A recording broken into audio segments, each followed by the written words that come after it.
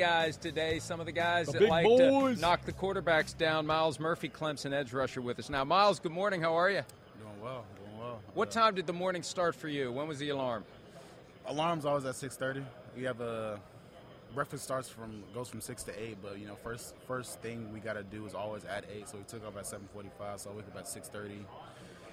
I wake up a little bit slower, so I gotta wake up, look at the phone a little bit. Oh, then, okay. Ease into the day. How many alarms you got to set? How many? 3? Yeah. 3. Oh, you're a 3-alarm guy? Okay. Oh yeah. All right. The breakfast. I mean, you For do sure. that on a day like this, yeah? Oh yeah. Breakfast for sure. Give us an idea. Give us an idea of the spread for you. It's about to say right now it's not a big spread. Mainly about to say half the plate is eggs. Honestly, probably three turkey sausage patties. That's really about it. Oh, then some potatoes, and I'll call it a day right there. That's it. All right. Yeah. It's hard to have a huge appetite. All right. So the first thing that I'm like amazed by is where you went to high school.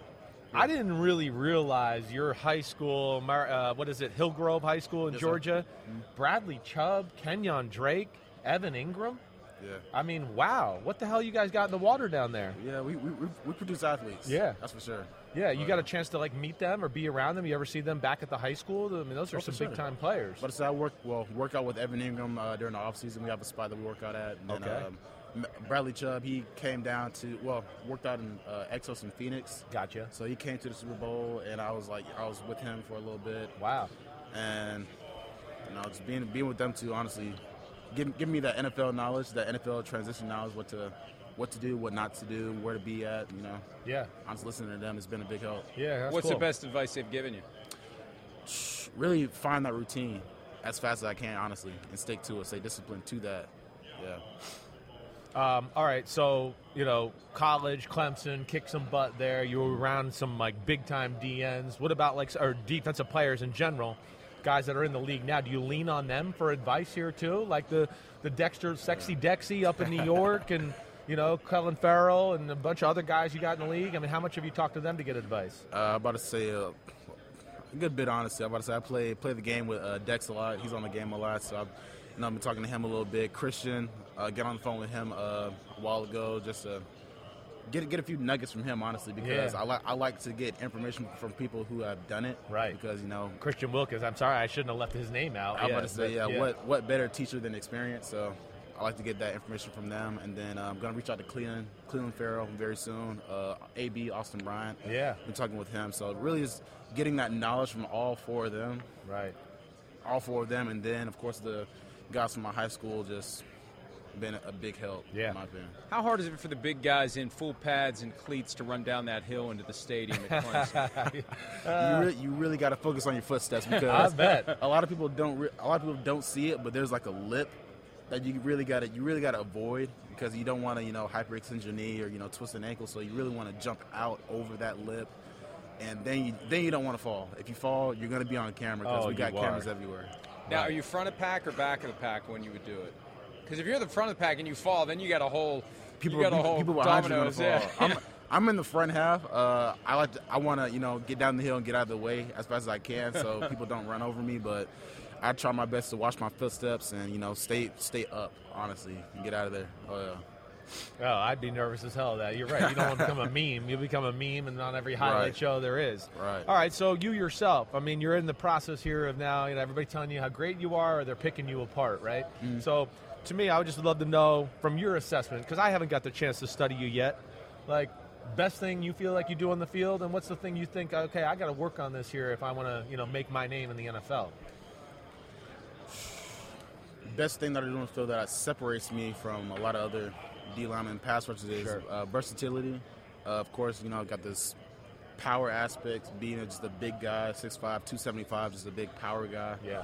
And then adding in that speed and quickness off the ball to be able to go around you any way possible, and then being able to play from the three tech all the way out to a stand-up 9. Yeah. I have film of doing everything and dominating at every position. Yeah. So that's what really sets me apart. And probably the biggest thing I need to get better at just staying consistent and committing to a certain pass rush in certain moments when it's a third and long. Just committing to a pass rush. Having a plan a little bit. Yeah, being more sure about a pass rush plan in some Gotcha. situations. Yeah. Okay.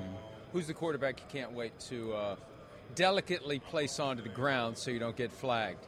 Oh man, I mean, I'm about to say, I think it's every pass rusher's dream to sack Tom Brady, but he just retired. He's so. gone. As far as we know, he is. I'm about to say, as far as we know, but I got to pick a new favorite.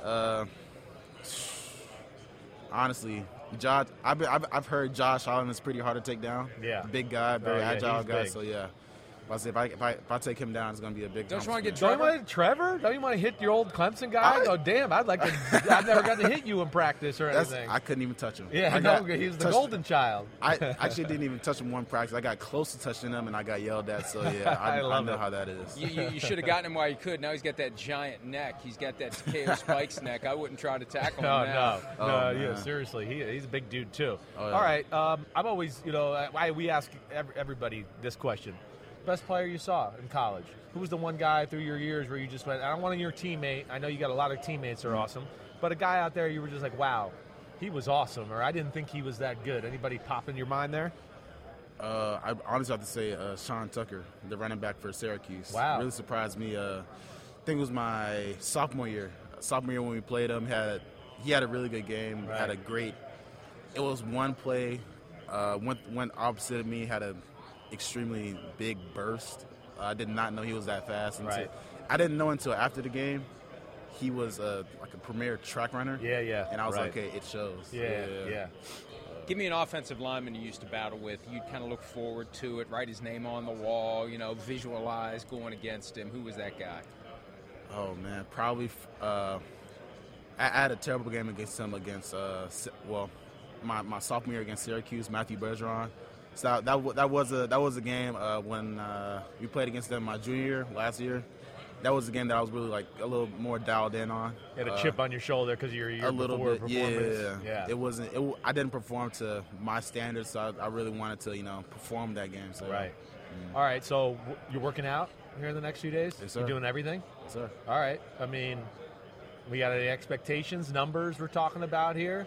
Oh, well, I'll say bench press, consistently been doing 28. All right. 40, really trying to get it, anything under a 4.6. Yeah. That's the goal right there. So you put on some times where you run 4.5 in your training process. I know it's always harder out here. Listen, I've been in this situation. I get that. But you're right in that range there. Low 4.6, high 4.5. You're hoping you're having your best day. 6'5", 275, moving that fast. Get out of the way. It's unbelievable. It really is. Oh, you play any other sports in high school? I did. I played football. Well, I'm football. Yeah, we know you played football. Yeah. We got that. Baseball and basketball. Baseball was my strong suit. Wow. What position? You don't hear that a lot from Yeah, DNs. pitcher, first baseman, and outfield. Damn. Yeah. I'm a pitcher, first baseman too. I like it. Oh, yeah. You're not a lefty, are you? I was at 14, 15. I was the big 6'4" lefty on the mound, throwing about 89, 90 miles an hour. Damn. Wow. Wasn't the most accurate, but right. I could put it in the strike zone. Okay. All right. I like it. I would not expect you to say that right there. What was your favorite team growing up? Grew up a Falcons fan. My parents have been season ticket holders for them since 2000, something like that. So yeah, I've been going to Falcons games pretty much my whole life up until sophomore year of high school. That's dedication, because it's been rough. Yeah. Although they've even now we had Terry Fontenot, the GM, on hang in there. They still are a pain in the butt. You think they're going to be bad, but they still have decent teams, and it feels like they're on the brink of getting something going. Oh, for sure. Yeah. Maybe they had Miles Murphy. So that would be that would be ideal. I mean, if they drafted, I know you'd like to play for anybody, but that would be like the dream come true. I wouldn't mind it. Yeah, I hear you. You're okay to say that. That's all right. You're not offending anybody there. You're all right. Like in this process here, you bonded with anybody? I know you got your other Clemson buddy here with you on the D line, but any of these other DNs or anybody that you've been like, damn, this guy's cool. We're going to be friends for a while. Oh yeah, I'm about to say. Of course, I've hung out a lot with KJ, Brian, and Trenton. Trenton's my roommate here, so yeah, hanging out with them a lot. But Nolan, I've known Nolan. Well, we're both from Georgia, so I've known him ever since high school. And then really Zach Harrison. He's kind of like been in our group also. A guy. Zach Harrison's from where? Ohio State. He's an Ohio State kid. Okay, yeah.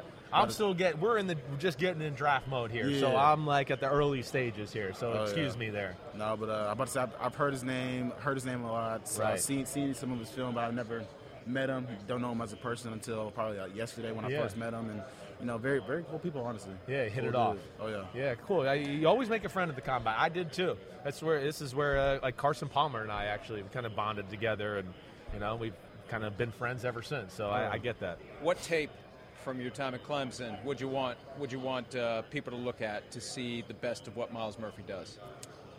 That's like what game? Yeah, what game? Probably this past season against Florida State or NC State. You can pick either whichever one. Yeah. One of the states. Okay, yeah. I like it. All right, buddy. Well, hey, we wish you all the best. We appreciate some of your time. You got a big day, got a big week. We wish you all the best with your workouts and everything after that. Myles Murphy, Clemson edge rusher. Can't wait to see you in the NFL, pal. Thanks again. Appreciate it, man. Thank you. Here we are at the Scouting Combine, continuing to talk to the guys who will be chasing around the NFL's quarterback sooner rather than later. Clemson defensive lineman Bryan Bresee joins us now. Bryan, how are you? Good. Thank you for having me. No problem, man. Glad to have you here. Number one recruit coming out of high school, huh? Yep.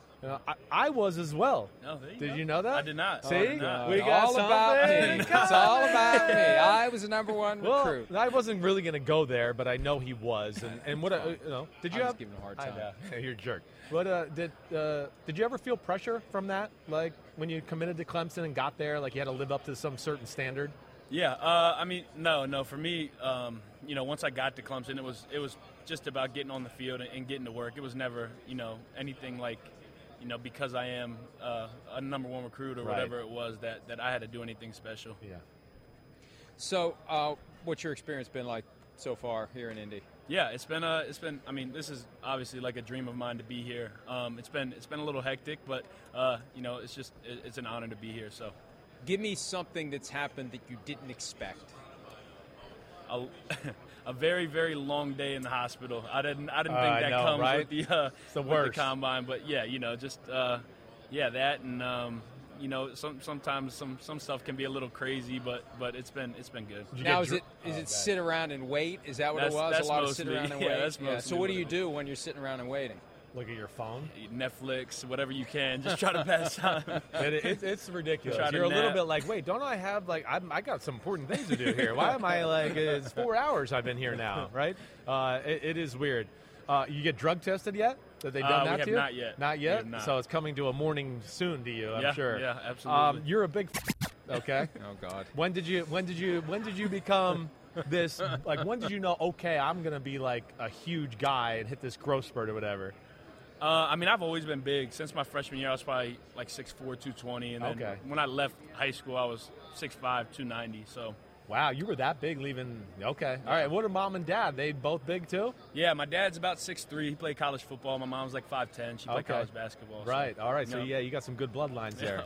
We were talking to one of your teammates earlier about the challenges of being a big guy and running down the hill at Clemson and not falling. Yeah. It's carpet. So you're in cleats and you're on carpet. It's like you're scared that you're going to slide, and the hill's like very, very steep. So there's a lip too or something that you're supposed to jump off of, but it was more of just a gallop and a very slow kind of trot down the hill. It was not. Some people jump and it's crazy. Yeah, it wasn't me. What brought you, ultimately? Clemson's amazing. Yeah. I know you probably had to pick wherever you wanted to go. Who did it come down to, and what ultimately got you to Clemson? Yeah. I was down between Clemson and Georgia were my last two schools. Right. When Clemson had just had Christian and Dexter and Cleveland and Austin Bryant and all those guys leave, and I saw what they had and what they were building at Clemson, and meeting with all the coaches.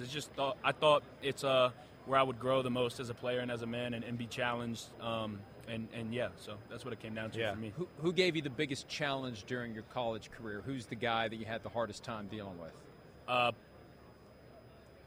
That I've played against? Yeah. Or in practice? Yeah. We want both, okay? We want both. Practice, I would say, not an O-lineman, but Trevor Lawrence in practice was tough to play against. Right.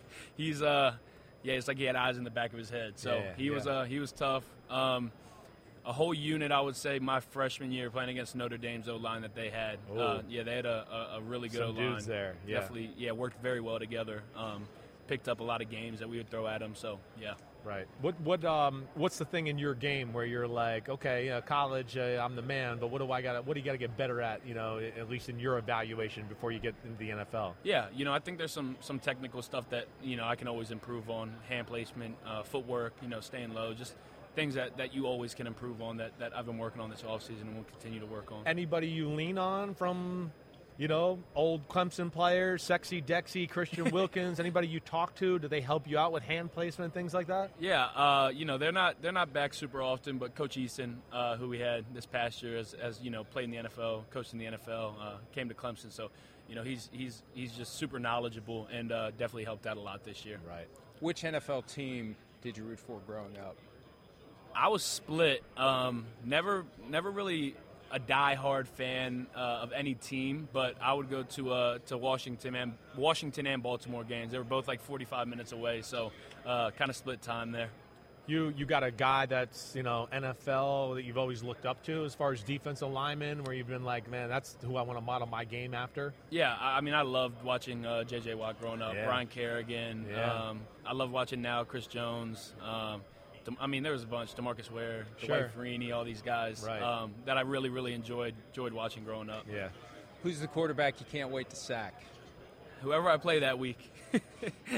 I thought you were going to get bonus points if you said Trevor, because now you got a chance to get back at him. You know what? Next time I get asked, that's what I'm going to say. A lot of the times we sit up here, we ask about Nick Saban, we talk to Bama players, right? And sometimes, like Dabo Swinney, I feel like doesn't get maybe the credit he deserves for how amazing, one of the greatest college coaches in history. Yeah. What, like in your assessment, what makes him so good? And give us, like, maybe if you can, a good Dabo Swinney story for us. Okay. He's a great leader. A great leader to everybody, the coaches on the staff, the players, everybody from top to bottom. Is he great energy every day? Every day he comes with the same energy. Right. He's always, super positive with everybody, but is not scared to choose somebody out when he has to. Right. It's like a good balance from him. Like, you respect him completely, but he's also a personable kind of guy with his players. Right. Yeah, absolutely. He cuss? Does he cuss at all? 4-letter words? Very, very, very rarely. And if he does, it's in the Bible. Yeah. That's what I thought. Yeah. But no. Yeah, you got a good story with Dabo where he, maybe cussed you out, or even a funny story, anything like that? I would say this season something that you would not expect from Coach Swinney. I forget what game it was.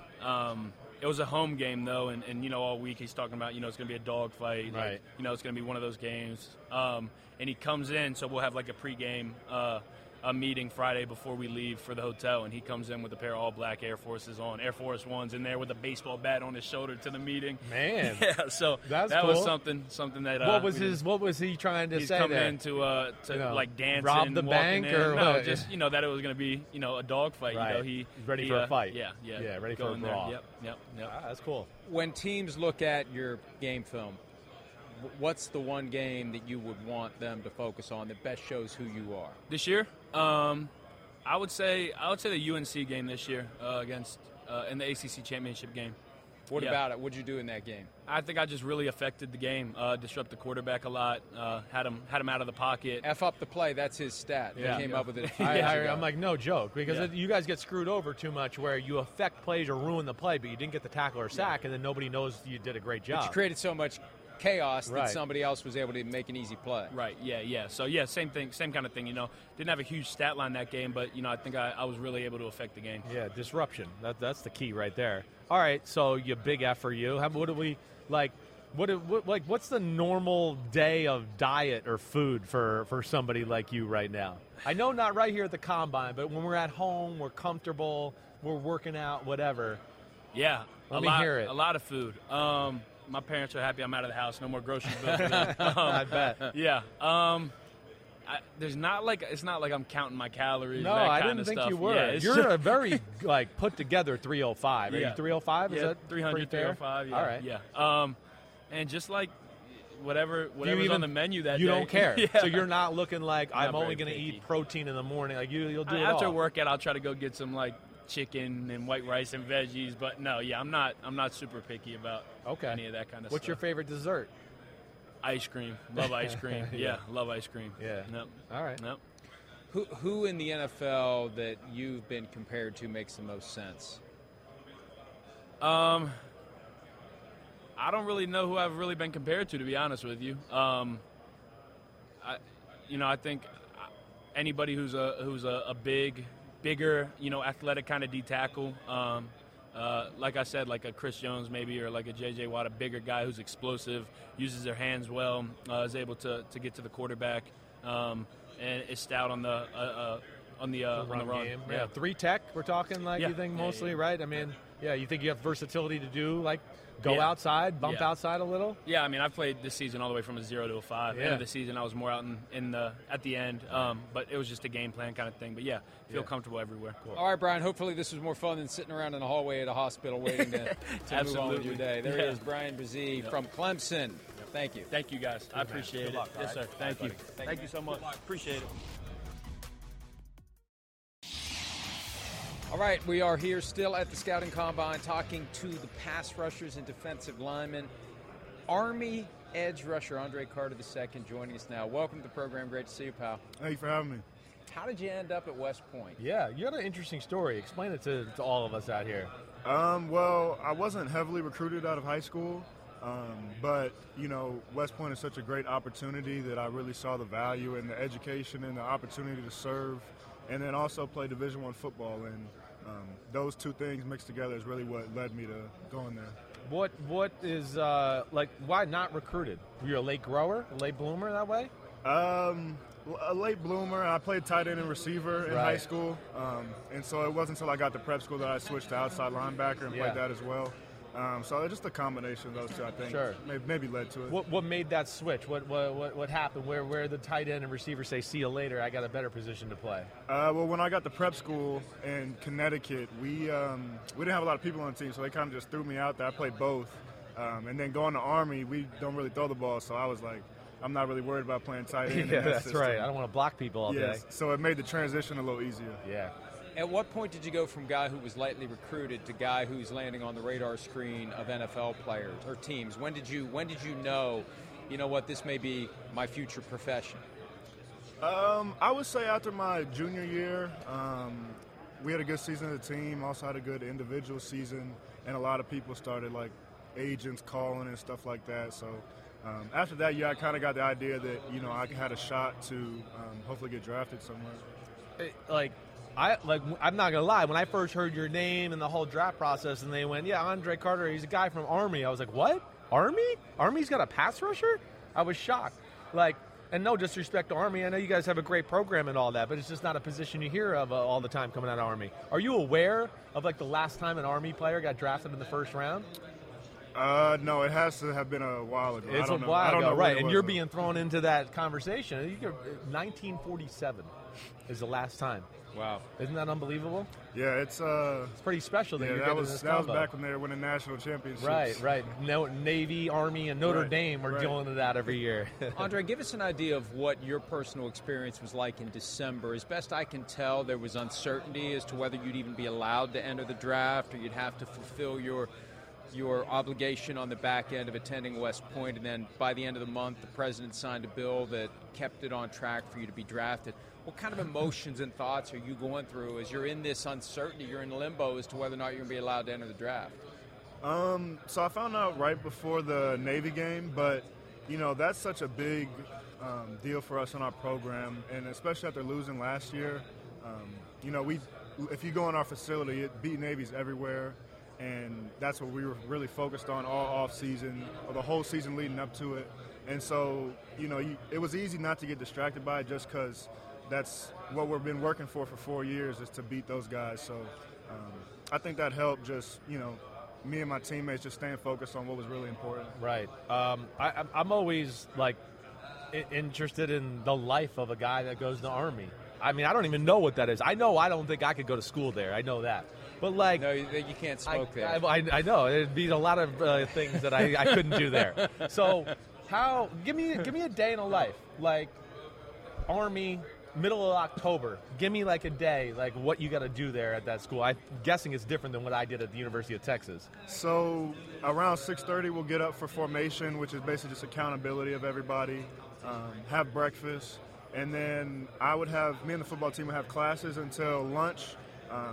We would have a class after lunch we have 2 different days. Right. One day we have a class after lunch, and then once we're done with all our classes around 2 o'clock, we'll head up to the stadium for treatment, practice, workouts, all that type of stuff, film, and then we'll have dinner at the stadium, and we'll probably get to our room about 8, 9 o'clock, and then that's when we got to get our homework done and then also do like our military responsibilities in our company and making sure we're holding up our end of the bargain on that side as well. Yeah, so explain that part to me. That's what are your duties or what you had to do in a company? Explain that to all of us, what that means a little. So when you come in as a freshman, you're really just there to follow directions and just do what you're told basically.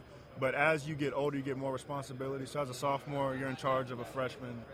As a junior, you're in charge of about 5 underclassmen. And then right now, as a senior, I'm a platoon leader. So I have about 30 people that me and the PSG, the platoon sergeant, are kind of in charge of. And we got to make sure are in the right position and doing what they need to do to succeed. Right. Wow. That's amazing. I want to circle back to the issue of whether or not you were going to be allowed to enter the draft. If I understand what you were saying, Andre, you were focused on the Navy game when it came up that maybe you wouldn't be allowed to enter the draft, and then it got resolved by the end of December that you would be. I want to take it all the way back to when you first signed up. Does that even hit the radar screen? If they want you to come play football, do they even tell you whether or not you're going to be allowed to enter the draft? Or you just kind of enter with the uncertainty? And for you, like at that age, you didn't get recruited by a lot of colleges. You're not even thinking about playing in the NFL. I'm just trying to understand what they tell you on the way in. Yeah, so I mean, obviously, I feel like every young kid going to college has dreams of playing the NFL. So, they don't tell you that it's not going to be, like it's definitely not going to happen. And in my case, before you affirm after your sophomore year and kind of lock yourself into the 5 years of active duty and then the 3 years of reserves. So at that time, it was guys were going pro like Elijah Riley, Cole Christensen, John Radigan. And so that definitely was on everybody's minds as something that was possible. But yeah, it's definitely something that they use to recruit because I think that's the beauty of the academy, that you can get this great education, serve in the military, but also have a shot to go professional if you do have the abilities. So how will it work? After your NFL career is over, then you do your 5-year commitment and 3 years of reserves at the end? Correct. So the current policy for us is that you basically delay your service commitment until you're done playing in the NFL, and then you'll go 5 years active duty and then 3 in the reserves. Wow. That's amazing. Well, I'm glad you get your chance to get in the NFL right now. That's the most important thing. You got to strike while the iron's hot, All right, NFL-wise, who's your team? Who's your favorite player? I was a Bears fan growing up. My favorite player was definitely Devin Hester. I quickly realized that I wasn't the same type of player. You're not going to be him. Yeah, that's where I kind of got the love for the game, watching those early Bears teams. Okay, yeah, those are some good teams. They gave me some fits at quarterback. Urlacher and that group. Yeah, they were good. All right, well, what about a pass rusher? Who's the guy you watch right now that you go, damn, he's the man, I like watching him? I would say a guy like Leonard Floyd. I feel like we kind of have a similar body type, and I've actually got looked at his game and learned how to do some moves based on how he's done them in games. So that's somebody that I've kind of learned from the past couple of years. Way much better player than the public realizes. They pay attention to sacks too much. Give me the quarterback you can't wait to sack. It's got to be Aaron Rodgers, just because he's been tormenting the Bears for all these years. He owns the Bears. Yeah, so he owns you. No. Hopefully not. But yeah, that's definitely somebody that you've been watching him. I don't know how long, since I was maybe 8, 9 years old. Yeah. So definitely that. Your game itself, what's your one area you want to get better on? Between now and OTAs or training camp. What's the one thing you look at your game and go, I can get better in this area? I definitely want to get stronger and get some more weight, get bigger in the weight room. What you at right now? Like, give us your measurables. I was 252 at the Senior Bowl. Yeah. And so, being at the academy in the summertime, you're doing a lot of summer training and losing 20, 25 pounds every summer. So I'm really excited to see where I can get now that I'm not going to be having to lose that weight and just can really focus in the weight room on an NFL team. And I feel like the sky's the limit. Yeah. How much do you think your experience at West Point will help you in the NFL? I think it'll help tremendously, not only in the NFL, but just in life. You know, we have to balance a lot at the academy, academics, football, and then also the military. And so early on, you kind of got to learn how to divvy up your time and really put all your effort into whatever you're doing. And so I think that that's something I'll take in not only NFL, but when I'm in the Army as a field artillery officer, and then also later in life. Go Army, beat Navy. What's that week like? Like, is the whole school like in a frenzy that week when you're getting ready to play them? I mean, do you just kind of feel the energy around the campus and everybody can't wait for it? Or is it even more than that? Is it the month leading up to it? It's definitely, it's like our Super Bowl being at the Service Academy, you know, going up against those guys. It's down in Philly. School's ending up. We just have final exams after that, so everybody's excited to go home, so that all adds into it. But, yeah, anytime that we're going up against those guys and got a chance to win, you know, everybody's all in and all on board. Yeah, cool. Well, Andre, we wish you all the best, and thank you in advance for your service that you will eventually will be providing on behalf of the nation. But before that, go kick some ass on the football field. Thank you, sir. There he is, Andre Thank you. Carter Good II. luck, man. Thank you. Good luck. Appreciate it. Kick some butt. Yes, sir. Thank you, man.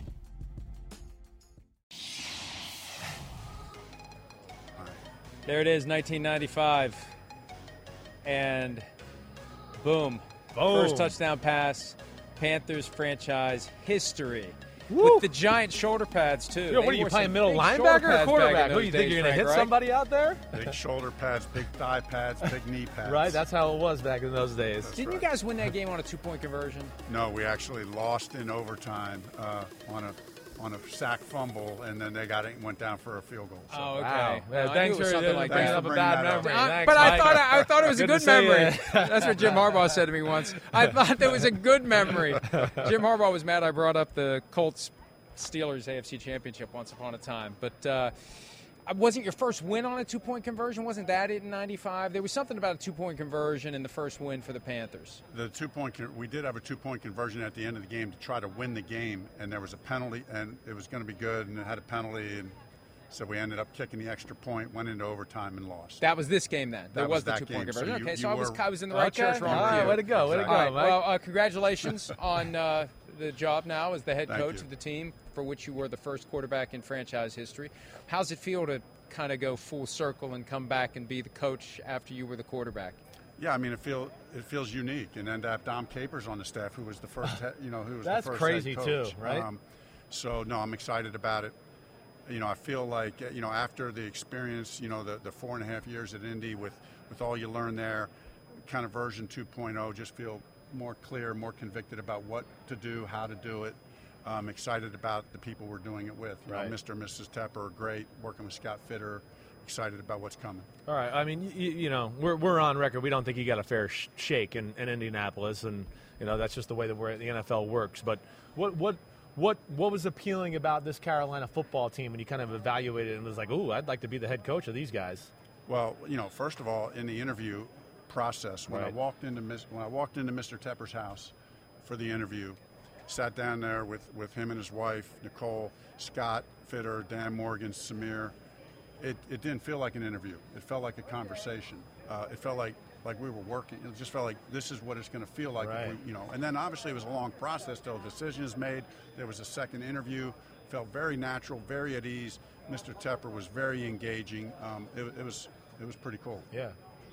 The big question obviously relates to quarterback, and I saw that you said not long ago that you have to consider all options. Is it your preference to have a younger guy or an older guy, and are recent experiences maybe causing you to say it's time for a younger guy? But, I mean, I think we all know it's fair to say that every coach would say, hey, the ideal situation is draft a guy that is your quarterback for the Sure. next 15 years. Sure. But, we're picking 9. You Yeah. know what I mean? So, we have to consider every Other option. options, I mean, right. I'd love to say if we're, so we have to consider It could be everything. gone by the time you're at It 9. could be gone. Yeah. I mean, and there's not always a path that you want, but. And we do like the option of Derek Carr, who we talked to last night. I mean, Sure. I'm excited about that option, but we are looking at everything. Yeah, Derek Carr. I mean, do you think you'll get is there a time frame on when you think you get an answer from him here in this conversation, or you guys make up your mind on that? Yeah, I mean, that's the big thing, you Right. know. And hey, the only way to do it is be transparent, which we were. We both kind of shared our positions. He's trying to see if it's the right fit for him, and Right. we're trying to see if it's the right fit for us. The timing is a factor, right? It could play a factor in the decision. So it's complicated, but that's what we do. Yeah. Do you get the impression he's anxious to get something done, or he understands other pieces maybe need to come into place for other teams, whether it's Panthers, whether it's Jets, whether it's this team, whether it's that team, that it may take some time before he knows what he's going to do? I mean, my sense is, right, I mean, he's like anybody else who would be in this position. He's a competitor. He wants to, in the perfect world, which we know it's not, he'd love to get in and get going somewhere. That's what I would guess. But he's also very mature and understands it doesn't always play out like that. So Right. I think he's going to be prudent. I would guess he'd be prudent in making the best decision for himself. Yeah, yeah. Specific to the roster, you know, they got some exciting pieces. I don't know how much you've been able. I mean, I'm sure you at this point you've evaluated everybody and all that. Yeah. But you know, was there anything that surprised you along the way as you started to look at them and go, "Oh, whoa! I didn't realize." You know, because I don't think you played them the last 2 years, right, in Indianapolis. No, we did not. So, was there anything that surprised you as you're kind of evaluating the roster that popped out to you? Like, oh, wow, I didn't realize this. Well, I had a great visit the other day. You know, Brian Burns stopped in the building, you know, and I've been texting back and forth with him. So I go down to see him, and then we're sitting down there talking, and Derek Brown walks in. So the next thing you know, I'm sitting down with those two, Yeah.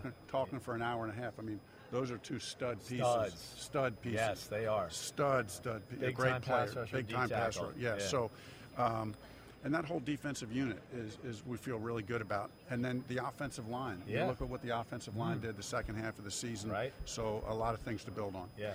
When you're dealing with the current players who were on record saying they wanted the interim coach Steve Wilks to get the job, do you feel like you have to try to address that?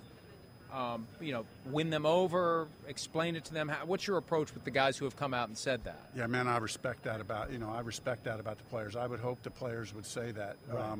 It goes to show the quality of men that they are, and it goes to show the quality of man that Steve Wilks is, and the kind of coach he is. So, but I think at the end of the day, all of us, because we've all been on all sides of this equation, understand there's a business side to it, and so no, don't really address it. You just go in there. You try to just do it the right way. Right. Try to do it the right way. Is there a silver lining or a lesson, you know, that you learned over the last 4 or 5 years in Indy and that head coaching job that now you'll take to this and go, oh, man, this is going to help me out? Yeah, I mean a bunch, right? Not time for all of them, but Right. you know, obviously you want to get stability at quarterback. Yeah. That's a big deal, Yeah. right? It's a whole team effort, but you got to get stability at quarterback. And then secondly, I'm really fired up about the staff that we put together. We have Right. a great staff in Indy, but you know, I feel like I've learned from that experience, and I feel like the guys that we have in place right now, you know, starting with our coordinators, Thomas Brown, Ajero Evero, and Chris Tabor, that we've built a really great staff, and then you got Jim Caldwell and Dom Capers, so a very experienced but yet young, bright minds as well. But I've never asked this before, but I'm sorry, I didn't mean to butt in. But Go ahead. I figured now's the time. I don't think with the curveball you were throwing in Indianapolis and the Andrew Luck situation, how early before we all found out did you know that was an inkling that could happen? Really only a couple weeks. A couple weeks, okay. So it was on there. Okay, Yeah. right. But, you know, I mean, Andrew made the right decision for him at That's that right. time. And, you know, and we made adjustments. And, you know, and obviously in some ways I think we did well. In some ways I think we could have and should have done better. So. You never made excuses for it, though. I mean, you get dealt a hand. You never know when No, you're going to you get play dealt your- that hand, and you just got to go. You play the hand. And like I said, in some ways I felt at times like we played it in a winning way. And then other times like, that wasn't good enough. We got to figure that out and get better. Yeah. Had the Bills on the ropes in the wild card game with Phillip Rivers. Phillip Rivers. If Yeah. Allen doesn't make 2 or 3 of the most damnedest plays I ever saw, you're going to pull off my the upset. goodness! Like the one in the end zone. I can still remember him. And a scramble to the right on the sideline, a 30-yard throw. You're going to win the game if he doesn't make that play. That was. They were insane. Yeah, he's insane. He's insane, right? You know, why don't we piggyback off that for a minute? You're an ex-quarterback. You played, what do you think of some of these crazy damn quarterbacks we got right now? Like, the game has changed so much, even from when I played, let alone you played, and now we're throwing this way and going crazy. Like, what's your assessment of Mahomes and Allen and this crew that we got? Yeah, I mean, I think it makes the league special. I think these guys are special players, but not just special athletes. They're special leaders. You know, anybody knows those 2 guys that you mentioned knows that they're also elite leaders. And at the end of the day, if you're just a physical talent, that's only going to get you so far. What makes these guys special is both the combination of that and the elite leadership as well. Yeah, right. You mentioned your coaching staff. You rattled off some of the names. I was impressed extremely by the fact that you got Jim Caldwell to come coach, because he had made it clear unless he's a head coach, he didn't want to do it. What did you say to get him to come and be an assistant on your staff instead of waiting to be a head coach again? Yeah, I wasn't sure he would do it, but obviously he was my head coach. So I also happen to know he lives about an hour away from Charlotte and has had a home there, and he and I have stayed close. So just called him and said, "Hey, Coach, I realize that you may say no, but listen, man, I could sure use your help. Right. I could sure use your help.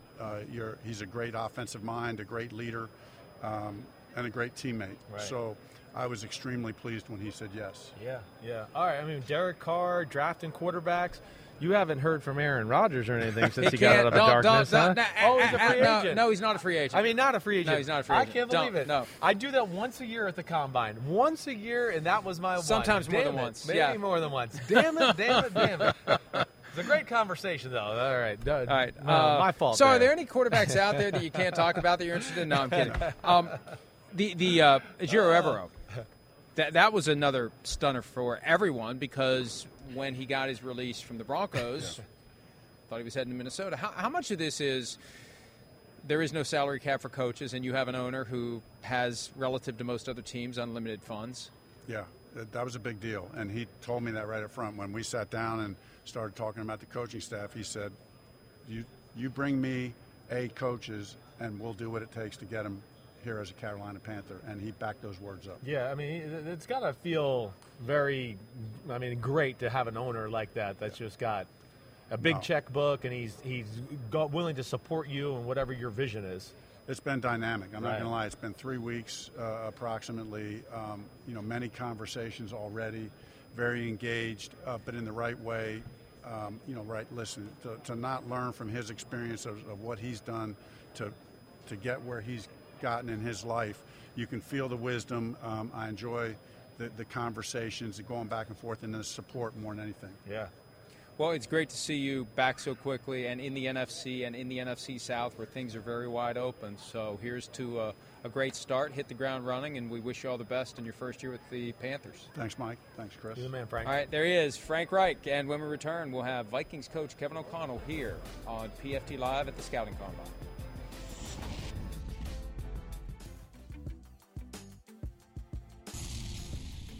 Like any other player, you factor in every variable. I think, one thing that, when you're talking about those types of decisions, I think it's important to recognize that we have a congruence of interest by the Dolphins and the player, Tua, that we both want, both parties really want him to play at a very high level for a long time for the Miami Dolphins. We'd probably be best served to utilize the time. That's kind of the way we're approaching it, but that doesn't mean that we're spending any long period of time not discussing it. This is something that Chris and I have been working through and will continue to work through. That's Mike McDaniel yesterday at the podium after he visited with us here. Yeah. Talking about Tua Tagovailoa and the options. And I laid out the 3 options for Mike McDaniel yesterday. Yep. 1, long-term contract for Tua Tagovailoa. 2, pick up the 5th-year option. 3, do the Daniel Jones route, don't pick up the option, finish the contract this year. And then he added 4th option, he'll go on Dancing with the Stars. Which was funny, but it was evasive too. Yes. And look, the bottom line is they haven't decided yet, and I think a lot of it depends upon what Tua wants. And at some level, they have to be confident that he's going to be able to keep himself healthy. Now, Chris Grier, the GM of the team, said today that they're not going to shy away from signing him because of health concerns. But still, the magnitude of what you're willing to do by way of compensation has to be tied to how confident you are that he's going to play. Or part of the money has to be tied to how many games you play. Right. Major per-game roster bonuses, major playing time incentives. Pay him based upon how much he plays. Create a financial incentive for him to keep himself healthy. Sure. So he's less reckless with his body, either gets rid of the ball or hits the ground in a way that doesn't result in his head striking the turf. Yeah. Those are all very important considerations in whatever contract they structure. 100%, and you know, and I don't think we're even there yet to be going contract of anything like that yet. I don't. I mean, again, we had a really good year this year, did really good things, had an all-star cast around him on the offensive side of the ball, but we're just a year removed of a guy that wasn't doing good things, you know, was careless with the football, even injured in those years, admitted that he didn't work hard enough and prepare the way he should, right? So now we're just going to go, hey, fifth-year option, definitely, and we're going to give him a huge contract. What? No way. There's no way. I wouldn't do that if I was running the football team. And it's always like we talk about, too, you know, there's something to the grass is pretty green where you are. They want to go in on you anyways. They kind of believe in you and your talents here. You know, is there somebody else out there that does that, let alone has Tyreek Hill and Jalen Waddle Right. and some of these things that really fit your type of play?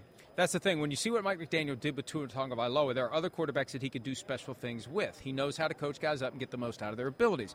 So when McDaniel says we're best served to utilize the time we have until the deadline, and it's early May 3, I think, other options may materialize between now and then. There could be free agents who are available that they may be interested in. Maybe a guy who is cheaper than they thought he was going to be. Maybe a guy who's available in trade in Aaron Rodgers. Maybe the Ravens apply the non-exclusive franchise tag to Lamar Jackson, and then the day after the draft, that's when the Dolphins could sign him to an offer sheet and give up 2 first-round picks, because even though they don't have a 2023 first-round pick, it's your next 2. So after the 23 draft, you can sign him and you give up 24 and 25. And those are all factors as well. So, look, there's You did reason, a great job, but I would hesitate. I think that's what we're both saying. there's reason to wait. Yes. There's reason to be concerned about his health. They That's have the not an power. indictment of the player. Right. It's an indictment of the circumstance. Yeah. And when you have your head hit the ground 3 times and you have at least 2 concussions, maybe a third, there's reason to be cautious about making a major financial investment. All the Dolphins fans out there should want them to do it this way. They should want them to explore their options. They should want them to be cautious. They don't, you don't want to go to a playoff game with your third-string quarterback again. You don't want to do that. No, you definitely don't. And I don't think there's anything wrong here. Well, we talked about Aaron Rodgers. He has all the power in that situation. This is a situation where I look at and go, no, the team has the power in this situation. And they don't have to just crumble and, go to the to-and-on or the fan base's demands or any of that. Again, it was a really damn good year, and he did some special things. But, man, there's a special cast he has around him. I'd want to evaluate it a little bit more to go, wait, hey, let's see this year when teams study the Dolphins, get a better feel for how they attacked, and then some of those things that were so easy or not so easy, how does he adjust and play to that, let alone to like what you're talking about, Mike. The health thing is a real thing. You got to make sure he can do that if you're going to really throw out big money to him for the future. Well, let's flip it around. Let's say that he were an unrestricted free agent March 15 of this year. Yeah, that's a good way. What in the world would the offer even begin to be? What would a team do? And I think it would be almost like a Drew Brees offer from 17 years ago when the Saints paid him a certain amount for the first year, and then there was a balloon payment after 1 year that was contingent on whether or not the shoulder was healthy. With Tua, okay, fine, you make a lot of money your first year, a fair amount, and then the big payment comes after 1 year, and we need to see that you can be healthy. We need to see that you can get it done. So I don't think there'd be a massive crush for a team to go out and sign Tua if he were free right now, and that should tell you everything you need to know about what the Dolphins are going to do. Patience makes sense. Yes. And if I had to pick one of the 3 choices right now, I'd say do what the Giants did with Daniel Jones, and let's see what happens. Exactly in right. 2023. I think there's a lot of similarities there. Exactly right.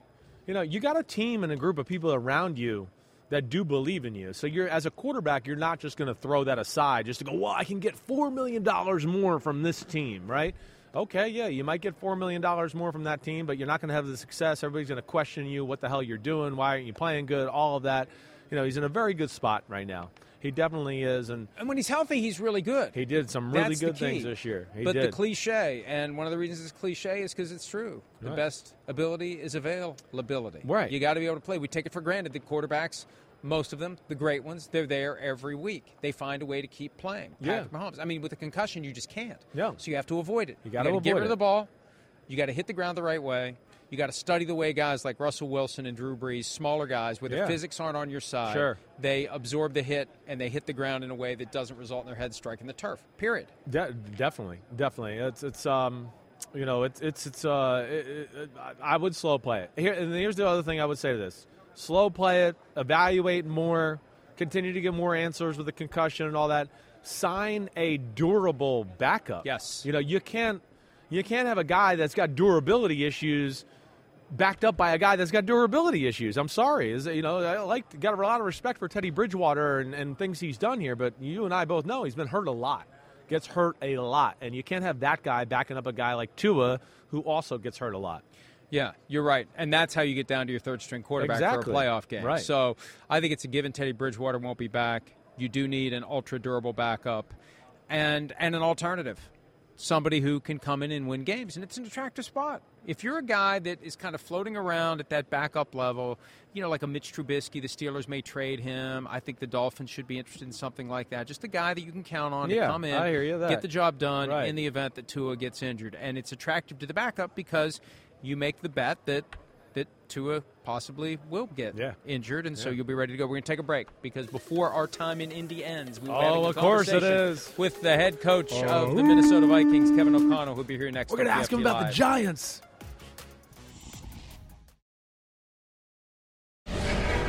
You're going to be blowing that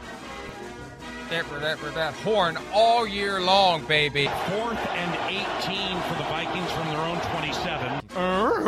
He caught it! Are you kidding me with that catch, JJ? Yes! It is intercepted by Patrick Peterson! And the Minnesota Vikings are 8-1 game!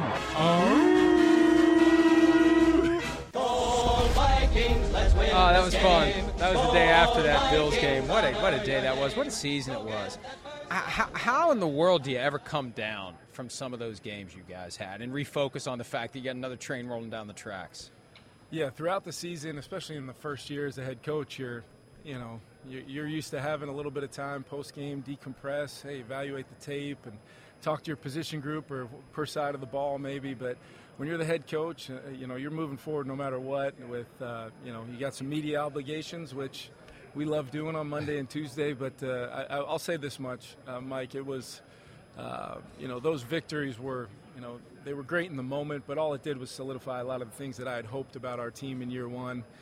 Building things alongside with Kwesi. I know people, sometimes poke fun at the culture stuff, or it's easy, low-hanging fruit to, don't want to talk about that stuff. But if you don't think it matters, it's real. Just go watch the way some of those games ended, and didn't end the way we wanted, and we'll kind of try to reload and build from here. But ultimately, there's a lot that I'm really proud of. From You year should one. be. By the way, it's Vikings coach Kevin O'Connell. I got so Well, excited. we Naming know. the guest Did you that we know he have. was such a fanboy of your team? Did you know this? I did not till I so arrived. you got there? I remember last year, maybe a side conversation after we talked got offset last year, but we're very happy to have him supporting us. obsessed. I don't know. You may not feel that way. We'll see how the next few years go. We'll see. You may change it. Just talk to Zimmer. But wait, you talked about that a little bit. I want to hit off on that, because we talked about it during the year. Early on, we noticed a different energy in the football team, the organization, and you're the man, you're the leader there. But what'd you do to kind of change that feel in the football team around? Yeah, it started day one. When our off-season program started, these guys, maybe they're thinking, hey, coming from Los Angeles, it's going to be talking about the offense or how we're going to play defense or special teams. The entire first day was about culture. It was about what my expectations were going to be, the leadership of some veteran players I was really going to rely on, and then ultimately just authentically presenting what I thought was really important. Had come from a great place. That I felt strongly about how we did things. The feeling of our building mattered every single day to overcome adversity, to handle success. Right. So I wanted to do it from day one and consistently attack it every single day. I told our team the morning after we lost to the Giants, I said, I feel phenomenal about what we've been able to do from a culture standpoint. And you look up and see your team looking back at you, and you're seeing guys nodding their heads back and confirming everything that we had earned. I mean, it's only you go out and earn it as far as what you are as a football team, as far as what you believe your culture is. That gets tested in our league, and ultimately the next phase of that is that championship standard, that if you can match those two things and attack it every day, good things are going to happen. We're literally 2 minutes away from the falling of the curtain on our show for today, but before we run out of time, I'd like you to explain, Coach, what you think can be done, needs to be done, will be done to get Kirk Cousins postseason prime time to play like we see. Here we no, go. seriously, but that's a real thing. I'm not making it up. How do we get Kirk Cousins to play at his very best when season's on the line or it's a big game in a big spot? Yeah, I think I can remember answering a pretty darn similar question from you a year ago. At this very, get him! I Get can't him! remember the table. question or the answer. But I will tell you this much. Looking back on it, what I had hoped going into the 2022 season for Kirk as our quarterback, he did so many great things. I thought he played at a really high level. There was a lot of things I could have done a lot better to help him. Mike, make no mistake, I learned a ton in year one, and one of those things is a continued evolution of not only myself as a play caller, but myself leading our offense and leading our team and putting him in the best possible situations to make throws to Justin at Buffalo, under a really tough environment, tough circumstances, and he makes that play.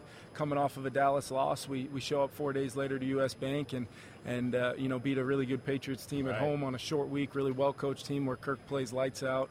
And then ultimately, as we kind of moved forward into January, I thought he played well against the Giants. And there's a lot of things from that game I'd like to have back. I know he's mentioned a bunch of things he's more comfortable with, how excited he is about moving forward. But, Mike, I believe we keep putting him in the best possible situations with the people we have around him. And we continue to build this thing that I feel very strong about. You can win some Kirk. games with Kirk Cousins. That's right, brother. We're literally win out of some time now. games. I know. And here's the reality. Offense stays where it is. Defense gets just a little bit better. Who knows? Really how far the excited about Vikings Brian go. Flores. Yeah. Really All right, excited. there That's he is, awesome. Kevin O'Connell. And we are done. in Damn, I Indianapolis. wanted We see more you time tomorrow with morning this at one. 7 a.m. from our usual locations. Have a great day. See ya.